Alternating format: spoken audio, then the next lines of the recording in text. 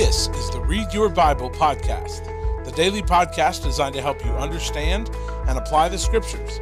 Nothing will grow your relationship with Jesus Christ more than studying the Bible for yourself. I'm your host, Drew Tankersley, and for the next few moments, I want to invite you to join me as we dive into God's Word together. We'll ask God to help us see what He wants us to see so that we can be who He wants us to be. Everybody wants to be a hero until it's time to be a hero. These words were given to me from one of the guys in my discipleship group as he journaled this passage.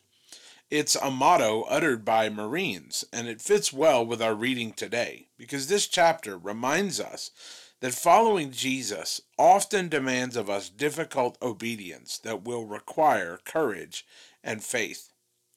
All of us have had those moments in our lives where we become acutely aware that everything that we have experienced, whether it be good or bad, has led us to this moment, and we can't help but think that the decision that we make at this critical juncture will have repercussions for generations to come. Such was the case with Esther in Esther chapter 4. Now, this very familiar passage of Scripture reminds us of the power of obedience, the courage that it takes to walk by faith, and the determination to do the right thing.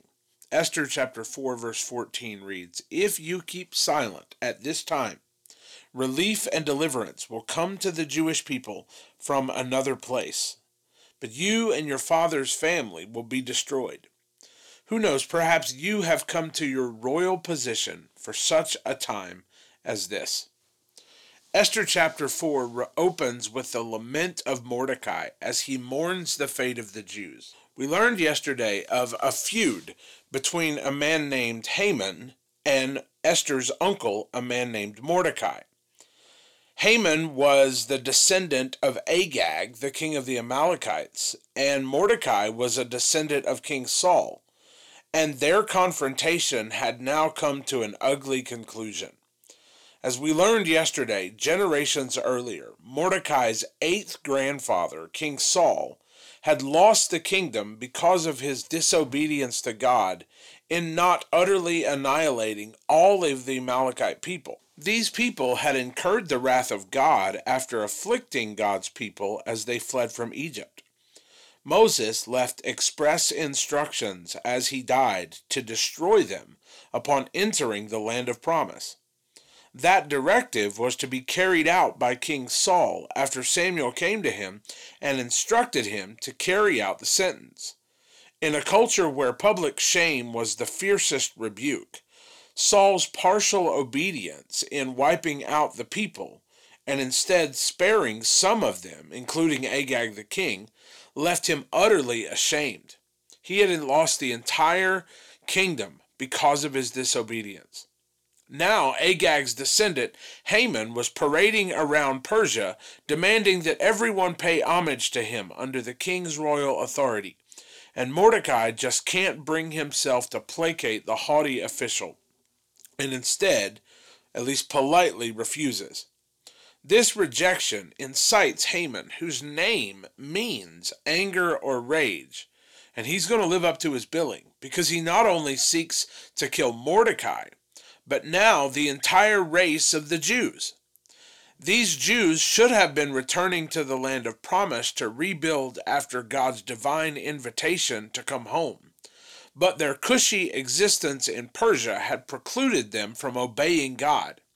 Now that comfort was being threatened because of Mordecai's actions. To make matters worse, Mordecai had not only unwittingly endangered the people of God through his refusal to bow to Haman, but it had threatened his pride and joy, Esther, and her life as well. Can you imagine what kind of guilt Mordecai must have endured? He had only been trying to be a good Jew, true to his heritage in a foreign land.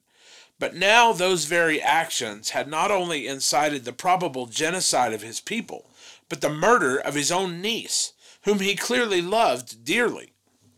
The Jewish people are all in a state of mourning and grief over the plot to annihilate all of them.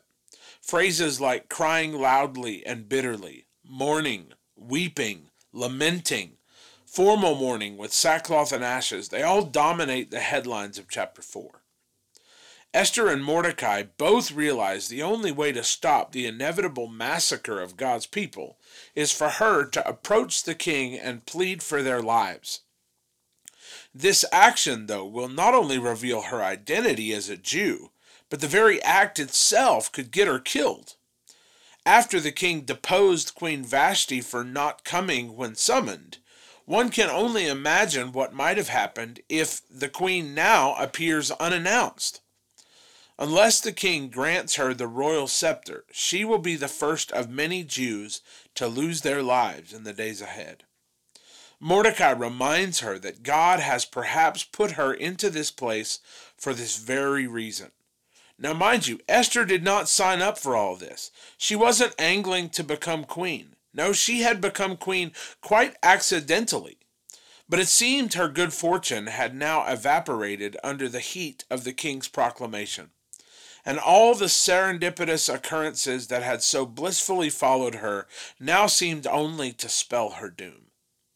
Mordecai wonders aloud if this very moment was the inevitable reality toward which all of these events had culminated. God had quite uniquely put Esther in this spot, and her fear could spell their doom, while her courage might save a nation alive. Mordecai realizes that the victory of God's people is not at stake here, for he says that God can bring it from another place. But he does fear that Esther's life and her family name would be destroyed in the aftermath. You see, what is at stake here is not the annihilation of God's people, but the queen's involvement in God's deliverance. Now, this is a fascinating development because of all of this has put the queen in quite a precarious situation, one with very few options. After fasting and praying, Esther entrusts her fate and the fate of her people to the hands of the holy God who had protected them and promoted her. Her response to Mordecai is at once noble while being quite aware of the consequence of her decision. She says, "Go and assemble all the Jews who can be found in Susa and fast for me. Don't eat or drink for 3 days, night or day. I and my fellow servants will fast in the same way. After that, I will go to the king, even if it is against the law. And if I perish, I perish." The resignation in her voice and her determination and courage to do the right thing, regardless of the consequences, invokes memories of 3 Hebrew children standing before Nebuchadnezzar in a fire generations earlier. Interestingly enough, her greatest fear became her most significant opportunity to do the most good. When she gained favor in his eyes, what could have precipitated her death had instead become her greatest opportunity. Now, there are several things here to keep in mind as we look to apply these truths. When hope seems lost and hard times come, rest assured God has already thought of a way of deliverance for his people. Now, that deliverance will often call us to difficult obedience. It will cause us to overcome our fears and have to do the right thing. It will cause us to act in faith. But when we face difficulty, we don't have to lose hope, because God has already planted the way of deliverance where it is needed. We just need to walk in obedience and trust God with the results. Secondly, it could be that the very difficulty that God has placed us in could also expose us to our life's calling and purpose. We complain so much about the pain and the difficulty in our life, and we lose hope, fearing the worst as these Jews did. But this may be the very platform upon which God means to reveal our purpose to us, just as he did with Esther. This perilous moment was the stage where God revealed her calling. And it could be that on the other side of the greatest fear in our lives is our most extraordinary calling and opportunity. Listen, it happened with Jonah, it happened with Moses, it happened with Elijah, and it could happen with us. God places us in areas of influence to leverage that influence toward his purposes in the world. God exalts for his own purposes, and if God places us in an area of leadership, we need to understand that we are accountable for how we leverage that for God's purposes. Here, Mordecai is encouraging Esther to understand that God has put her there for this purpose. Fourthly, we need to understand, as Mordecai did, that the plans of God will not be thwarted, and what's at stake is not God's deliverance, but our involvement with those plans. God's designs are not at risk of failing if we do not rescue them, but our engagement with God's divine purposes for our lives are in grave danger if we fail to obey. Now, this is a distinction that we must remember, because it is far worse to be passed over when God has brought you to this moment to use you as an instrument in his deliverance while you sit paralyzed in fear. What is at stake is not God's plans, but your purpose, and that is what is the issue. Number 5, acting on that calling will often require courage and dependence on God. Esther was risking her life going before the king, so she implores the people to fast and pray with her in advance of her action. Acting on God's calling in our lives will often require of us an act of divine courage and a deep dependence upon God. We have to understand that we cannot withstand these things in our ability, but we are dependent upon God's leadership and his wisdom and his strength for the courage to do what he has called us to do. Finally, notice that Esther did not let her fear stop her. Her greatest fear would become her people's greatest hope. The same could be true in our lives. Will we allow our fear at the moment to stop us from the very opportunity that all the events of this moment have led us to? Will we stop short of doing something about the injustice or the opportunities around us? Or will we be paralyzed with fear? The greatest opportunity lies behind the greatest fears, and her greatest fear would be the very thing that would save God's people. What if one individual act of obedience in our lives would serve to liberate a people from their bondage? Would we have the courage to overcome our fears and step out so that they could be saved? So God, help us to see your purposes in the middle of our pain. Give us insight into seeing you and your plans revealed, even through tears. Thank you that you have already made arrangements for rescue before we even enter difficulty.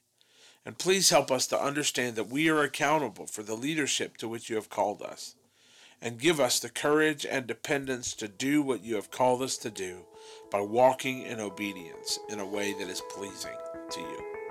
In your name, amen. Thanks for joining us today for the Read Your Bible podcast. For show notes to today's episode, please visit readyourbible.info. While you're there, you can listen to past episodes as well as access a host of additional resources designed to help you grow in your faith. It's all there for you at readyourbible.info.